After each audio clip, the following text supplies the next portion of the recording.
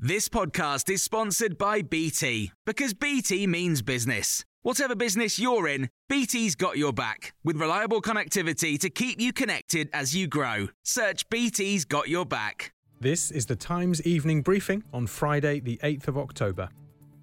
Boris Johnson has paid tribute to James Brokenshire as the nicest, kindest and most unassuming of politicians after the death of the former government minister at the age of 53.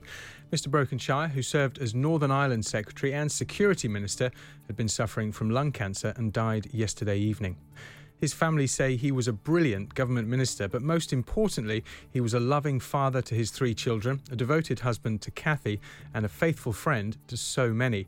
Colleague and friend Karen Bradley, Conservative MP for Staffordshire Moorlands, has told Times Radio she's devastated.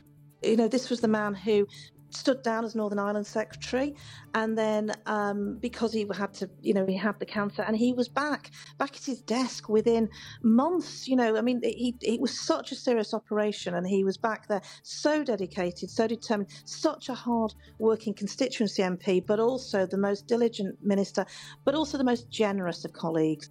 A suicide bomb in Afghanistan has killed or wounded at least 100 people in a mosque.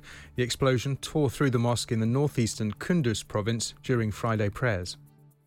Labour leader Sir Keir Starmer says the government needs to cancel the cut to universal credit. The temporary £20 a week increase in the welfare payment was stopped earlier this week, and Sir Keir says you cannot level up if you're going to take £1,000 a year from the 6 million families who are struggling to make ends meet. Many things in the pandemic which were awful, but one of the things in the pandemic that was good was that we looked after each other. And here, coming out of the pandemic, you've got the government turning on those most in need. And this will drive people into poverty, drive them into a place that's very, very difficult for them. Wales's First Minister says he's anxious about the government's plans to scrap PCR testing for people travelling to the UK. Mark Drakeford says the move will erode safeguards currently in place to detect new viruses and variants entering the country. UK Transport Secretary Grant Shapps said yesterday the changes to testing rules for those travelling abroad using lateral flow tests could be in place by as early as October the 22nd, when England's autumn half-term begins.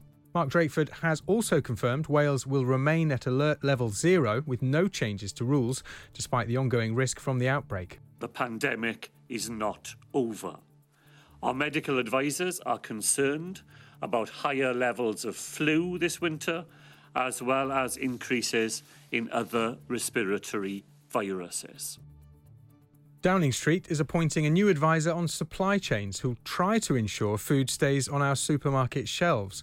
Number 10 says former Tesco chief executive Sir David Lewis will work to help clear what it calls current blockages.